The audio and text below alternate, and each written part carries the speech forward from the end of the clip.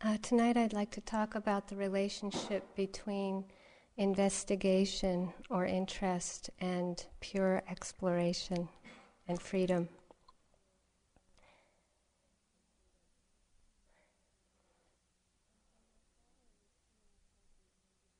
When my father was coming toward the end of his life last year at Mass General, my family had a peak experience in terms of coming together and cooperating and being together. And we had to make a decision about, pulling all his life support and if it was time.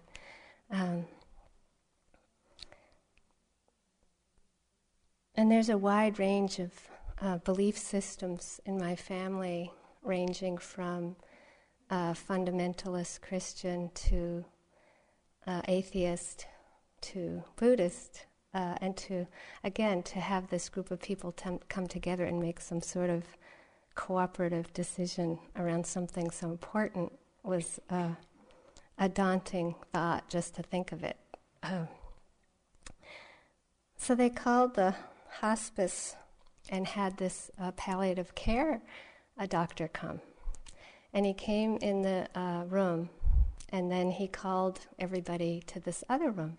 And just at that moment, a friend of mine who actually found IMS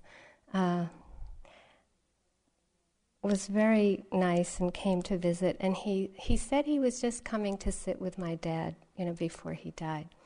So he just happened to show up at that moment. He came in the room, and he didn't really even say hi to my family. He just plopped himself down in a chair and got in this position and started sitting. And they all kind of watched that, but they were a little distracted by having to go out of the room, so they all filed out. And this new doctor that we hadn't met, I looked at him, and he looked at my friend, and then he looked at me, and he said, "I'm a Buddhist." And I said, "Oh." And I said, "Well, why'd you say that?" And he pointed to my friend. And so we walked out of the room and toward this other room. And he was very soft-spoken, very quiet. And I didn't warn him about anything. We just all got in there. And what I wanted was just to kind of put out, so that later, after my dad died, there wouldn't be a lot of suffering or disagreement or regret about what we decided to do, or if we called in a chaplain or didn't call in a chaplain, all these kind of huge issues that happened toward the end. So he got us in a circle, and he went around the room and asked us each what we thought my dad would want, rather than what we would want. Then he went around the room and asked us what we would want. And it was really interesting because there was this range of course, of course we're going to call in a minister, and it was just and there's Catholics and Protestants also within this mass of different ways that you could approach, last rites or whatever. And when he got to my sister just started sobbing, and she said, "I just can't understand why my dad has had to suffer so much." And my father had just these horrible wounds, just horrible pain. I mean, I have never seen anything like it in the last month before he died. 2 months, really. His ligaments and muscles were showing. His skin was just totally eaten away. And this man just sat there quietly, and she just said again, "Why?" And he said 3 words. He got born. It was amazing, just he got born. And my family was just so shocked, so surprised, but it was so true. It's like there was just this moment of utter, so much suffering, and then just this open simplicity and truth, and everybody was just silenced. And in that moment, it was like we all had something to share that was equal. And that's our suffering as human beings. And it's just we get ourselves born, and we have to face this range of joy and sorrow, no matter if you're the Buddha or if you're, no matter what. The Buddha had back pain the last years of his life, very bad back pain. And so why? Why? Well, we get born. And then out of that sharing, that simplicity of that sharing, out of him listening to what we each thought and felt, he took charge. He took responsibility for the decision, and he listened and he said, from what it sounds like, your dad will not want somebody to be brought in here. He'll just want you all around and for you to be kind. And it was just so wonderful that, everybody could respect that because he listened. And again, there was this potential for this incredible division. And out of that just care and listening, again, which we're all learning here, just that profound respect. Everyone in my family, even though they didn't know what orientation he had, we can all share in this profound respect and listening to what somebody might want at the end, and to put our wishes aside. So we're born into this profound world of change, uncertainty. Just before I came to this retreat, I went down to near where a lot of my family lives on Cape Cod, and instead of visiting them that day, which I felt a little guilty about, but I felt that I needed to just go to the beach, and I knew if I visit my family, I don't make it to the beach. So I went to this place that was new for me. And I took a boat out to this place where there are a lot of seals. And I wasn't expecting to have such a wonderful time, but it was just like one of those peak experiences in life. And I left early in the morning, and no one was on the boat. And the man who runs this kind of seal tour, you're not, the boat just goes outside the beach. It doesn't stop at the beach. But he dropped me off for the day, and he said, try not to disturb the seals, but you can sneak up on them if you're careful. So I didn't really want to sneak up on them or to disturb them, and I just kind of sat there. I just sat there for a couple hours when he dropped me off. And I noticed this tour boat coming, and I started to be able to hear them. And I could hear their sounds and them kind of talking to each other. And I kind of walked up to this place where I could hear them really loudly, but I knew if I got any further, they could see me, and they got scared. And then I kind of crawled like a seal over this little hump. And there were as many seals as you could see, like from one end to the other. I mean, it was like infinite seals. And it was like, I was just like, whoa. It was really intense. So I just laid there for 4 hours, just kind of not lifting my head, because if I even put up my head a little, I would look like a human, right? And they didn't like that. And just to kind of side thing is that when I grew up here in Massachusetts, if I went down to the Cape, I might see maybe 1 or 2 seals, because even when I was a kid, there was a bounty on them, and they were massacred. I mean, they were almost extinguished on this coast. So they're terrified of humans. And sometimes it will look like they're making contact with us. They look really, really deeply at us, but they're actually being hypervigilant. They're really scared. It's poignant. So I would see the minute my head would get up higher than eye contact with them, they would get really scared. whenever some new wet seals would come in from the water, they'd come up and they would look at me like, what are you doing here? And then they'd look at the seals that were the older ones that were supposed to do something about me, and they'd look at them like, why aren't you doing something? What's going on here? But like they were tolerating me, and what I didn't know is they kept getting closer and closer and closer.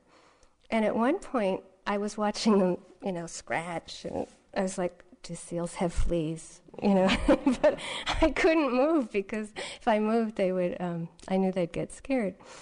So what I didn't know is that the tide was coming in. And they were getting closer and closer because they had to keep moving up. And really, it was like from me to the front row, they were right there. And I'm like, whoa.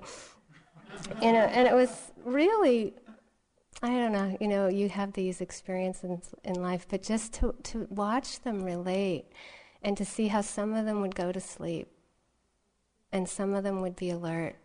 And it was almost like they didn't have to work it out. The rest would go to sleep. Some would, wake up and they'd go on their bellies. And like the ones that were feeling safe and protected, they would just get on their bellies and totally relax and fall asleep. And it was just so interesting to watch that, just the world of nature, just being in it in that kind of tribal way that's so different than our human world. So I felt so grateful and happy, just wonderful. And then I went to my niece's house, and my great niece is 4, and for the first time, she wanted me to sleep in her bed with her. Usually she asks that, and then at the last minute, she freaks out, and, she'll sleep with her mom and dad. So I'm like, are you sure? And she's like, yeah, because she's done this a number of times. And she has this teeny bed. I mean, it's like this little bed. It's called a Barbie bed. And she has pink Barbie sheets on it and a pink Barbie pillow. And I'm like, boy, this is going to be quite the night, because it's really little. And I'm like jammed up against the nightlight. And it's like, when you love somebody, you'll do anything, right? So I'm lying in the bed like, and unbeknownst to me, she had the flu. And about an hour into it, she threw up all over me. And it was just like incredible. Just, it was... It was like really intense, just one of those really bad flus. And then, we cleaned up that, and then it was like sneezing and coughing all over me. And I don't exactly have the strongest immune system. I was born dead, and, it's like it's been years of sort of dealing with catching things easily. And I knew I was coming to the retreat, and I didn't want to start sick, right? So I'm lying there like about 4 a.m, no sleep. Just cleaned up the vomit, the snot. I mean, it was quite the night. And I just kind of thought about just that range in one day. The seals to the vomit. I mean, it's just like, isn't that how it is? I mean, couldn't you get 24 hours of the seals? Why do you have to get the vomit and the seals? But usually that's how it goes. You get this incredible range of experience. And it was really, for the first time, I think, in my life, like with all that, physical substance that we don't tend to enjoy, like vomit and mucus, I was really just able to just let it wash through. It's okay. And with the fear of getting sick, I just kept seeing, am I okay right now? I could project it into the future, and I'd come back to, am I okay now? And I could really feel like, okay, the virus is there, but I could welcome it and let it just be. But I'm not saying that's always how I've been. Often I would tighten up and get really afraid of getting sick, and I would get sick. So this is, who knows when I might get it, but it's been since just before the retreat started. So this is a miracle in and of itself. So, it's great. So I'd like to read a passage from a book I've been reading called The Blue Bear. And it's a story of a man being a guide in the Alaskan wilderness, but it's actually a story of friendship. But this is a passage about his love of Alaska. The wind howls, the earth quakes, the tides rise and fall. People step into the landscape and vanish without a trace. And all the while the ice is there, massive, sterile, and cold, waiting to return.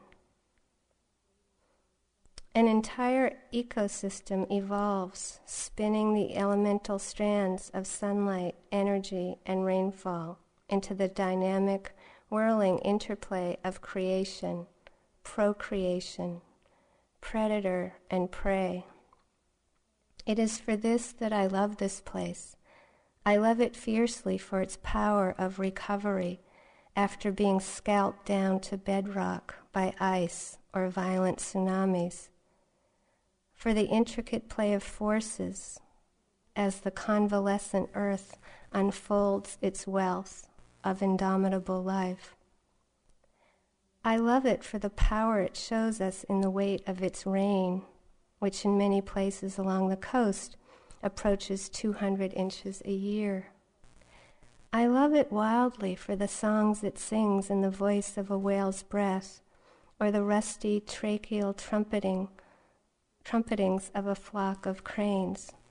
I love it for its turbulence and eagerness, and I love it when it storms or is calm.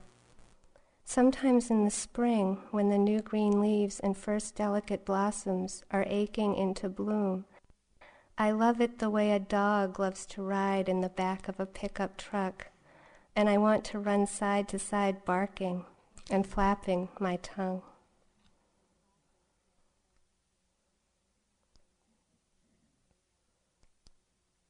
Can we love the practice that way?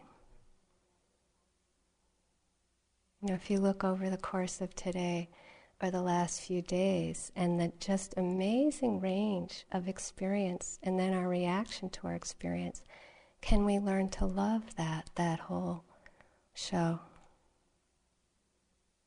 Mindfulness practice is that sense of learning to love the whole show and to not pick and choose, to not get attached to any certain experience like the seals, so that we then push away the vomit. You know, it's like, again, it's being able to show up for life as it is.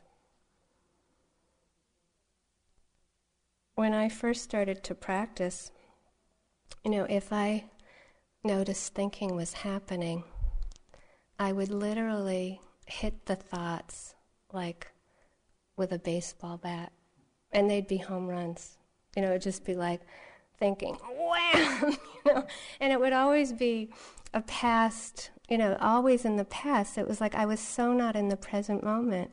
There'd be this sort of thought that had already gone, and I'd be chasing it, wham, wham, wham, you know, it's just like, that's how little inner space there was. You know, I was in the broom closet, you know, big time. There was not any sense of spacious sky.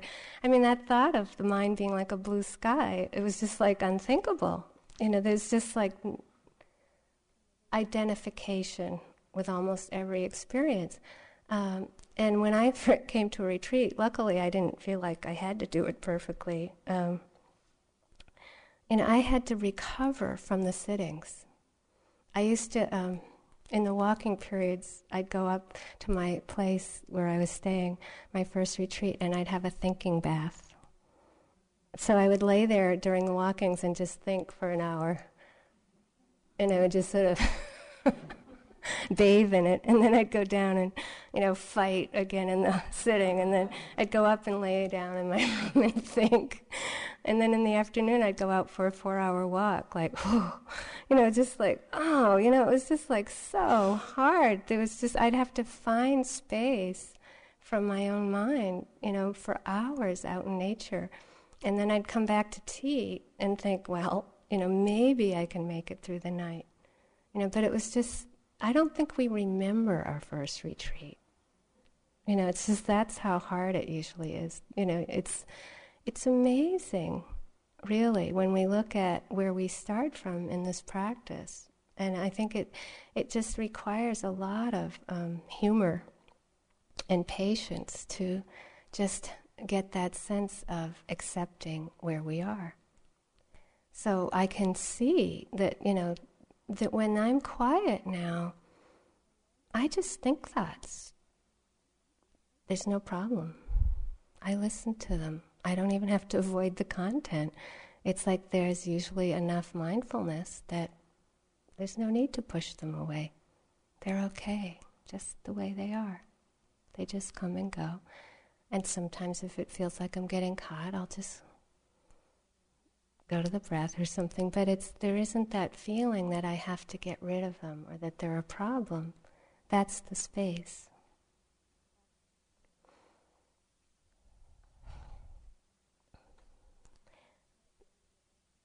I can't overemphasize enough the practice we get with something even pleasant or neutral, like sounds or breath, noticing it come and go. We might think that, it becomes boring or there's not much happening, but getting the practice of noticing things come and go by themselves that aren't really too problematical, and seeing that we don't have to do anything with them, but notice them, is so critical to our understanding. When we have pain in the body or pain in the mind or heart, it's like suddenly when we have a pain in the mind or body or heart, we think we have to do something with it. And even with something like enjoyment or gratitude, we often think we have to do something with these things. And I'll explain that in a while. So that sense of letting things come and go by themselves is huge, because when fear comes up, we tend to think we have to do something with it, yeah? We have to meddle with it, we have to fix it, we have to get rid of it. If loneliness comes up, we think we have to be with somebody. It's like we switch into a shift out of the experience. And that is being motivated by aversion and attachment, not by interest in the loneliness itself or interest in the experience of the fear itself.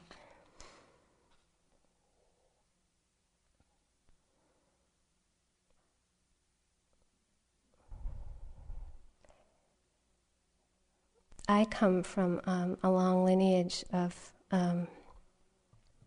generations where if anger came up in my family,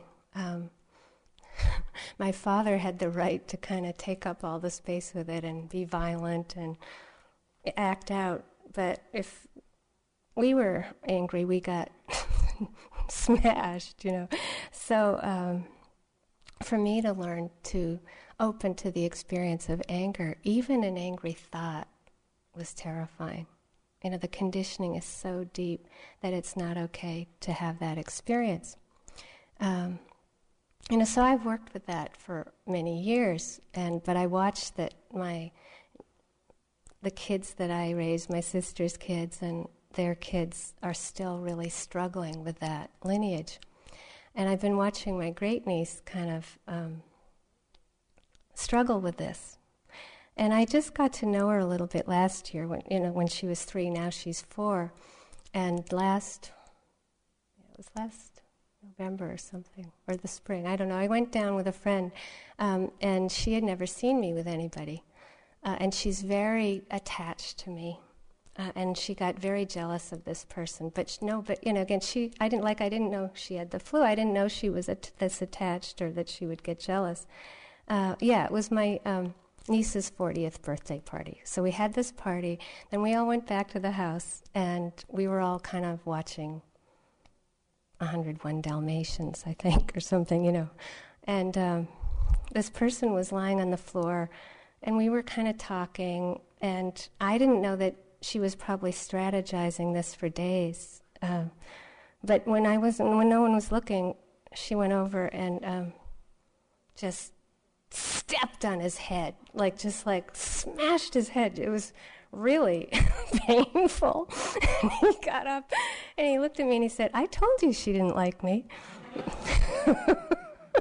And my family was horrified. It's this kind of action, anger, you're not supposed to show it. You're supposed to repress it, especially if you're a girl. This is not okay behavior. So everybody jumped on her. And, we all know what this is like. They were like, "Apologize. This isn't okay.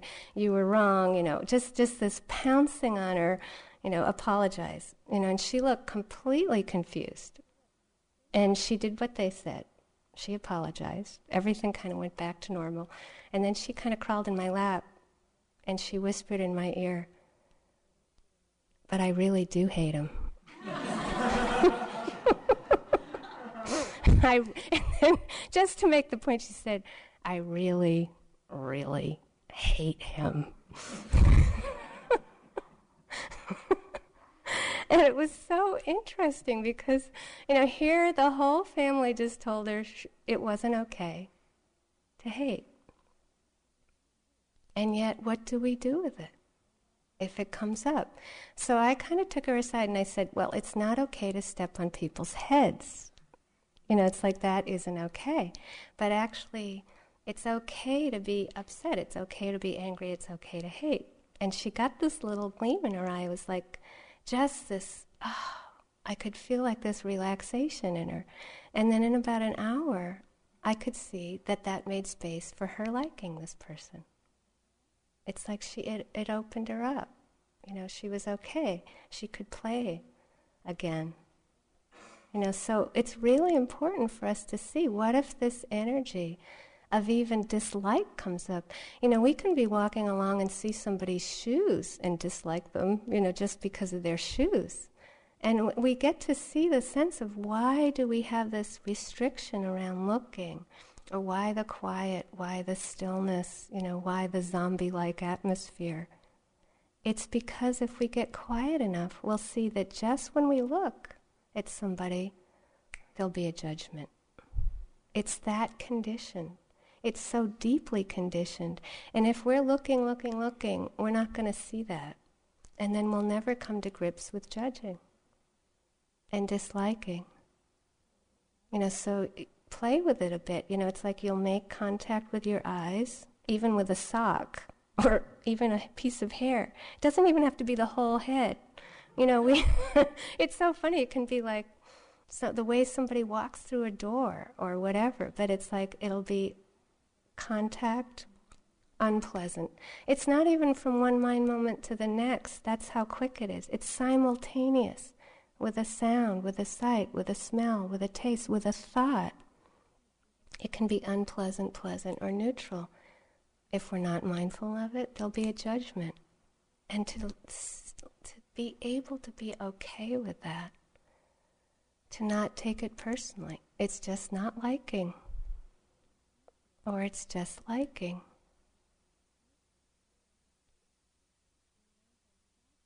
When I was on staff here, every year there's a staff retreat, and that year Joseph sat the retreat with us. And the way that I dealt with this at that point in time was I tried to avoid any kind of seeing that I was judging. So I would never eat in the dining room because I didn't want to face my judgments. And I kept myself quite secluded. And I think that the instinct to keep myself secluded the first years of practice was really wise. I think the more you seclude oneself, the more you start to have the chance to see it more clearly. So that year I decided that I was ready to sort of go in the dining room and eat and kind of watch what came up. And it was so painful for me. I couldn't bear it. Like I'd be watching people going through the line, and the judging, in my mind was so painful. I turned my chair so that I actually was looking out the windows of the dining room, and I would eat looking out the window because I couldn't bear the judging. And then after a couple days, I kind of turned my chair a little, and I was watching Joseph, and Joseph would sit there staring at everybody. He was eating, but he'd stare at everybody, and I'd be like, how does he do that? How can he stand this? So at the end of the retreat, I said to Joseph, what are you doing there? How can you stand to just sit there eating and watching people? And he said, I just sit there judging.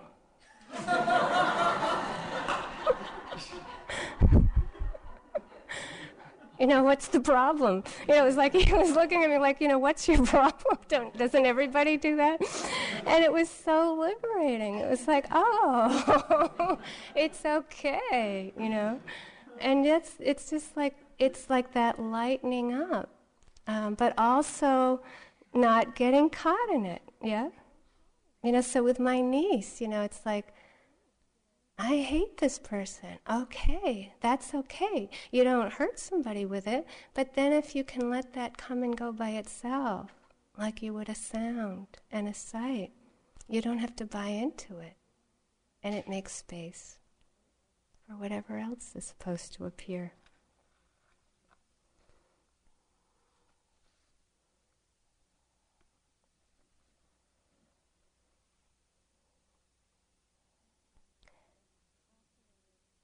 Often on retreat, it might not be every day. It might be every other day or every couple days, but there'll be a place of practice where the concentration, the mindfulness, the energy, sometimes the equanimity will come together. And it'll feel like it's really pure. And we'll call this good practice. But it's really pure. And we'll think that that's how it should be.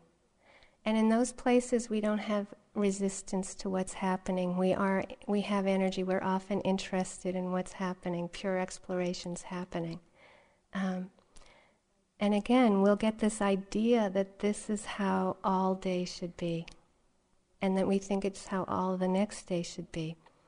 But in that time of purity, and it can be like just a few moments, it can be some minutes, it can be hours, but in that purity, it's like you're taking a dirty cloth, our heart, and washing it. So in that purity, we're cleansing the heart. This is called the path of purification. And when you take a dirty cloth and wash it in soap and water, what happens? The dirt comes out.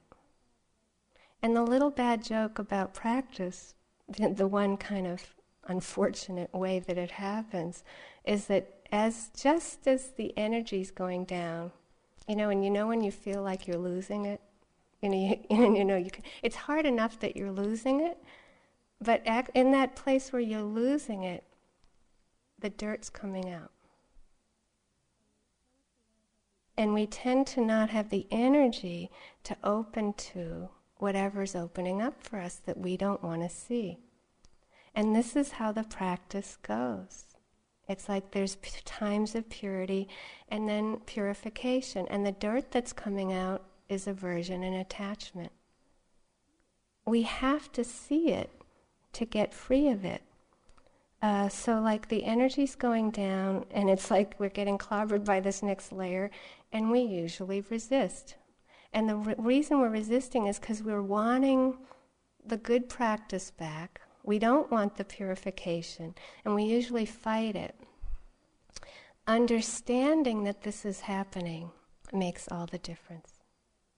It's like as you start to see that this is inevitable, it's happening until you're fully enlightened. That's so. It's like you start to be okay with this process of purity, purification, purity, purification. And if you've practiced a long time, you'll usually have a relationship to what's coming up like, this is still happening in my practice. That word still, it's like abrasive, like it's still happening in my practice. Like, what's wrong with me? It's all my fault. I can't believe I'm still getting caught in this. And it's not the story that matters. What matters is that it's some version of aversion and attachment that's happening because we're not fully enlightened. And this is where that purification is showing. And like this morning, what I was saying around, these chronic physical pains or chronic emotional stuff, these are our greatest friends because they're our lifetime teacher in terms of facing aversion and attachment. The very thing we're thinking is still happening and we've just got to get rid of it to get free is usually our greatest friend, our greatest teacher for working with aversion, for seeing how we want to get rid of things versus be free. If we have the relationship that something shouldn't be coming up, that we got rid of it, it's not freedom. And it's so hard for us to face it. I learned it first through back pain. In 79, my back went out so royally once when I was sitting, and I had to do 3 months of lying down, and the next year, 5 months of lying down practice.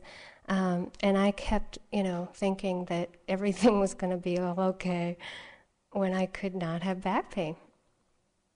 And finally, I started to get that even 20 years from then, freedom wasn't getting rid of the back pain. It was how I was relating to the back pain. And I've used these lower vertebrae in my sacrum as my teacher. It's like if I have a kind of twang, those twangs or, whatever you get, with the chronic pain, when I hear that little twang happen, it's like, do I want to be free? Or do I want to get rid of this back pain? And the pain in my back has taught me so much about working with fear or terror, or like the chronic fear of rejection is like my favorite difficult, thing that appears. That's what my karmic knot. Usually, it gets me. And again, the last few years, it's just been like in my face. And when I'm at my best, I'm grateful for it. When I'm at my worst, it's like, oh, when am I going to get free of this? When I'm at my best, it's like, oh boy, this is teaching me how to work with aversion.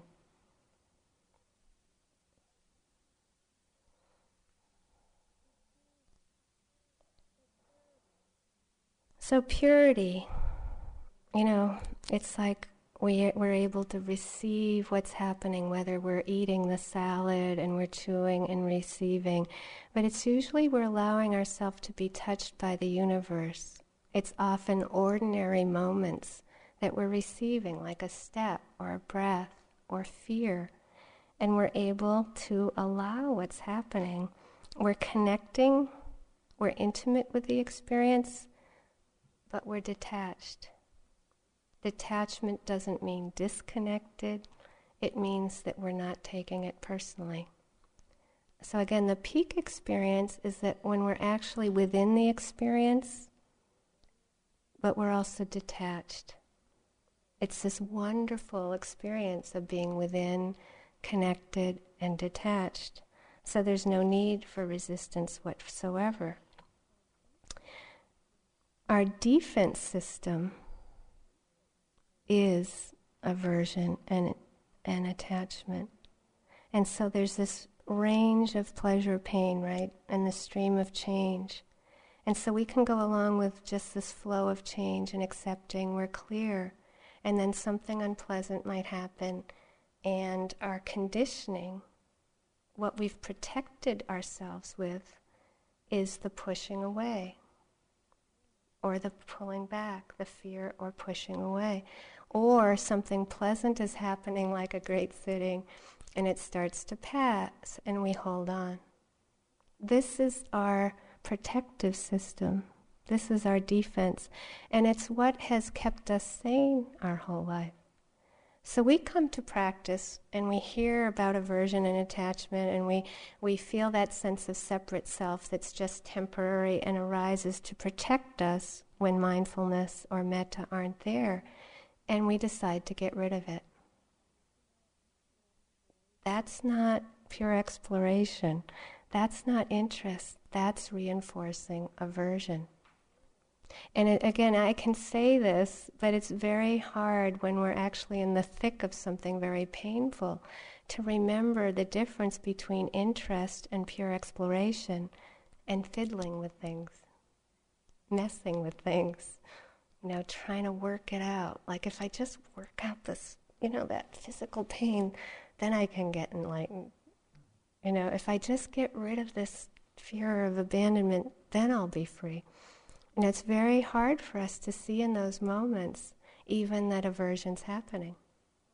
I can't tell you how many hours I've sat, with some pain in the body, just with my attention in it and really being with the burning, the twisting, the fire, and there's this subtle staying with it because I'm going to get rid of it. It took me years to figure out what I'm telling you. It took me years to realize if there's this sense that I'm staying with it because deep down I can't wait to get rid of it, that it's better to move away from it. Because it isn't mindfulness, it's aversion. And that's why there's this emphasis on the ability to go to what's neutral, like the breath or sound. If it's really hard, open your eyes.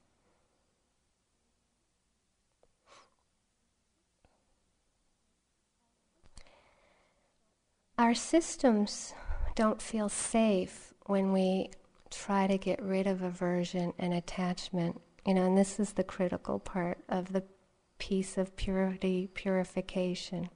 And the best way that I can describe this is if you have a flower, like as a bud, and the metaphor for awakening or enlightenment is the flower opening. When the flower opens, it opens to everything.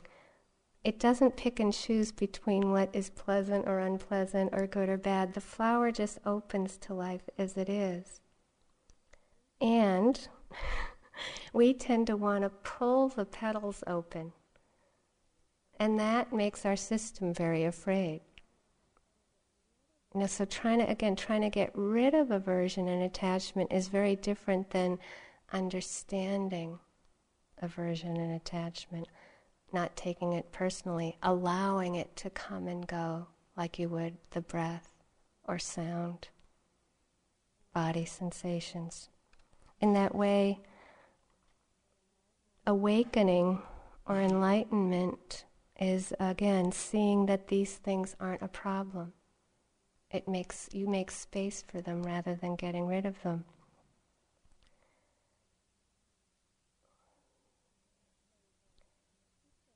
I've been teaching a young adult retreat here, I think it's about 13 years now. I can't remember exactly how long. And often there's about 60 young adults, teenagers here. This year, at the campfire at the end, they decided to do skits, and one of the skits was making fun of me. And so they were like, this young woman got up and she was sitting there, and she was acting just like me, and it's horrible, when somebody's acting just like you. So I could feel myself going, oh no, resisting myself, and then kind of opening.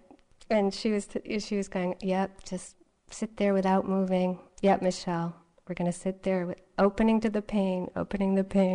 And then she was making fun, sit there for an hour and a half, 2 hours, 3 hours. Just, simple, opening to the pain. And then she went, I don't want to be with this pain. I don't want to be with this pain. And it was so great. She just acted out resistance. It's just like, how many times do we feel that way? I don't want to be with this pain. That we feel that way millions of times in the day, and I just love that beauty of just that simplicity, that honesty. Can we allow that? That's making space. The blue sky, when we can finally go, oh, it's okay not to want to be with something. That melts the ice. And you can explore it. You can be interested in it. You can allow it. It's like allowing the flower to close, allowing yourself to tighten, allowing yourself to contract is the most important part of this practice. Being okay with getting lost. It's just tightening. It's just contracting. And if your body and mind knows that it's going to be okay to close, it's going to feel safer to open. And to just really feel that, the more you can feel that physically, it's just tightening. You can just practice. You can stay as tight as you can for so long. Eventually your system gets tired of it. It finally will go, okay, it'll open again. Tight, tight, tight. I used to know, tight, tight, tight, tight, tight, tight. It's just tight. I don't want to be here, I don't want to be here, I don't want to be here. Sometimes exaggerate it in your mind. You don't have to yell it out loud. But you can imagine, sometimes I come in here and I just imagine what's happening in everybody's head, if you could just multiply what's in your head times, everybody in this hall, it's loud, It might seem quiet in here, but it's noisy.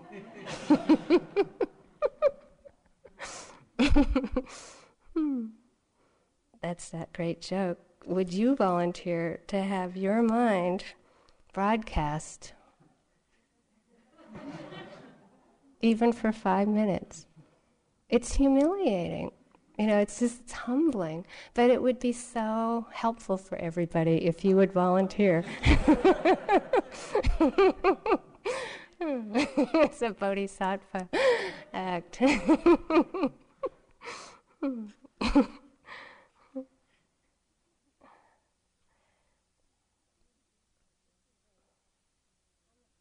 This is, I'm a fear type, and I have this calendar every year. It's the worst case scenario handbook. I don't know if you have seen that, but every week there's a different disaster. And it's just so soothing to me, to read this. So a couple months ago, it was called How to Stop a Runaway Horse. And they have, if you don't want to read the whole thing, they have a tip of the week, which is a shortened version of, what to happen if your car goes underwater, or, if you're not a fear type, you don't understand how important this is. But if you are, it's so soothing if you're a fear type. So this is tip of the week on how to stop a runaway horse. Horses bolt when they are frightened or extremely irritated. Now just think of yourself. This is just, a metaphor for when we're afraid.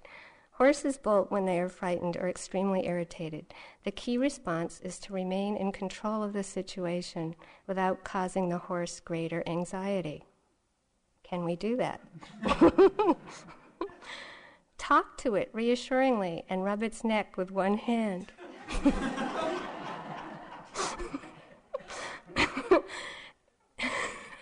Yelling and screaming and kicking the horse will only agitate it more.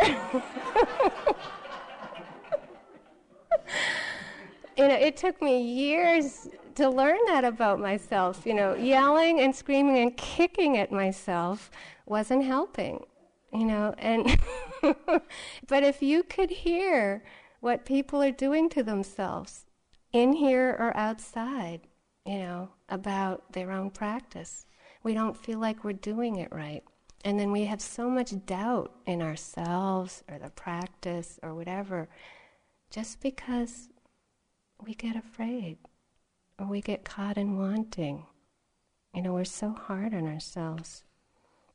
So that ability to throw away the whip and to allow oneself to trust how it's unfolding for us, the purity, purification, purity, purification, being here, getting lost, being here, getting lost, to trust that there's nothing wrong, that it's not our fault, that's how the practice goes. We all want it to be a constant peak experience. It's okay to admit that. That's what our little heart and mind wants. We want to be perfect all the time. We want it to be easy. And it's not so easy, this practice.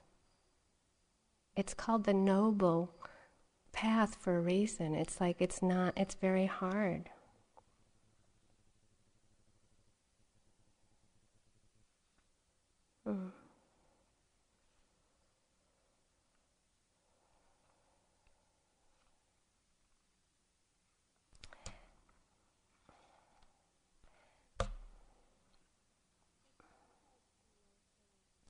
So difficult emotions or difficult physical sensations, mental states, they don't need to be transformed. What needs to be transformed is our understanding of them. They don't need to be changed at all. And this is a key to working with anything difficult, unpleasant. It's like what we need is understanding. What we need is compassion. So change isn't changing the emotion or the pain, but the change is the attention that connects. Change is the attention that cares. And we heal any learned resistance. We heal the disconnect whenever we show up for the experience. Whenever we show up for the experience.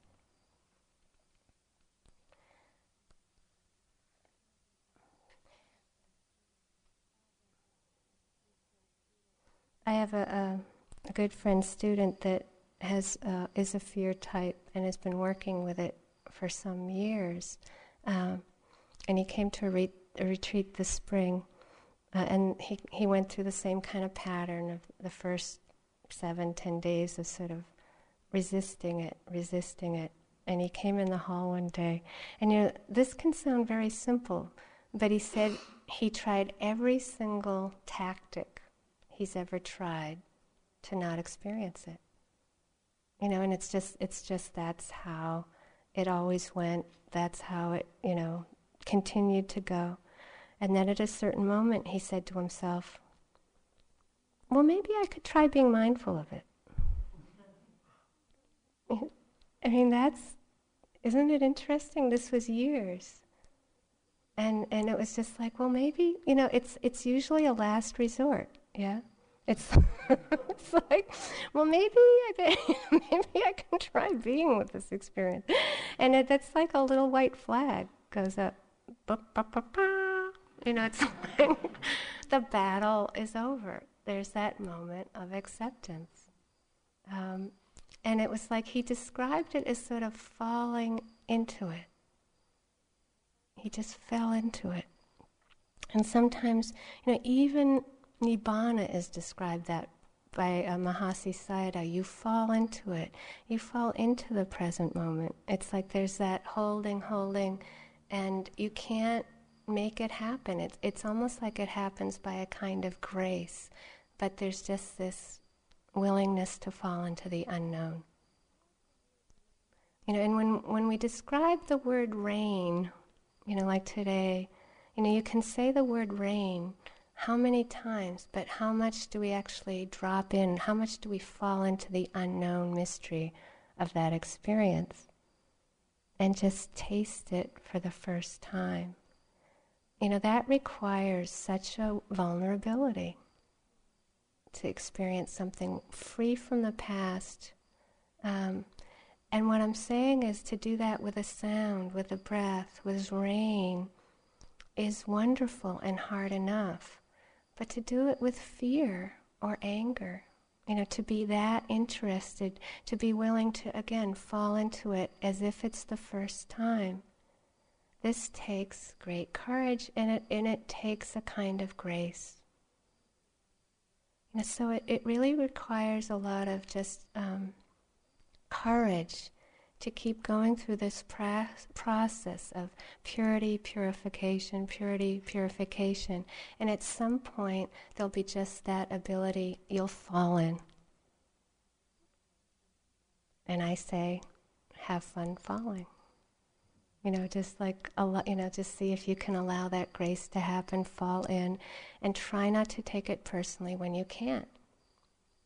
And if you can kind of go with the times where you're resisting, where you're tightening, if you allow that and you don't yell and scream and kick at the horse, that frees up the energy to go through the purification. And there'll be more equanimity, more contentment, more peace with this process. So you don't have to force this investigation or pure exploration I'm talking about. It's more kind of going easy with that not being there, allowing this range of pleasant, unpleasant, neutral. And then you'll find that there'll be these moments where you fall in, it opens up, there's this purity. It doesn't last. The purity cannot last if you're moving toward greater and greater freedom. There has to be another layer of aversion and attachment appearing so that you can keep going with this liberation process. So again, there's nothing wrong when the purification is happening. It's good practice. Difficulty in practice is good practice. Purity and ease in practice is good practice. It's all good practice. Let's sit for a minute.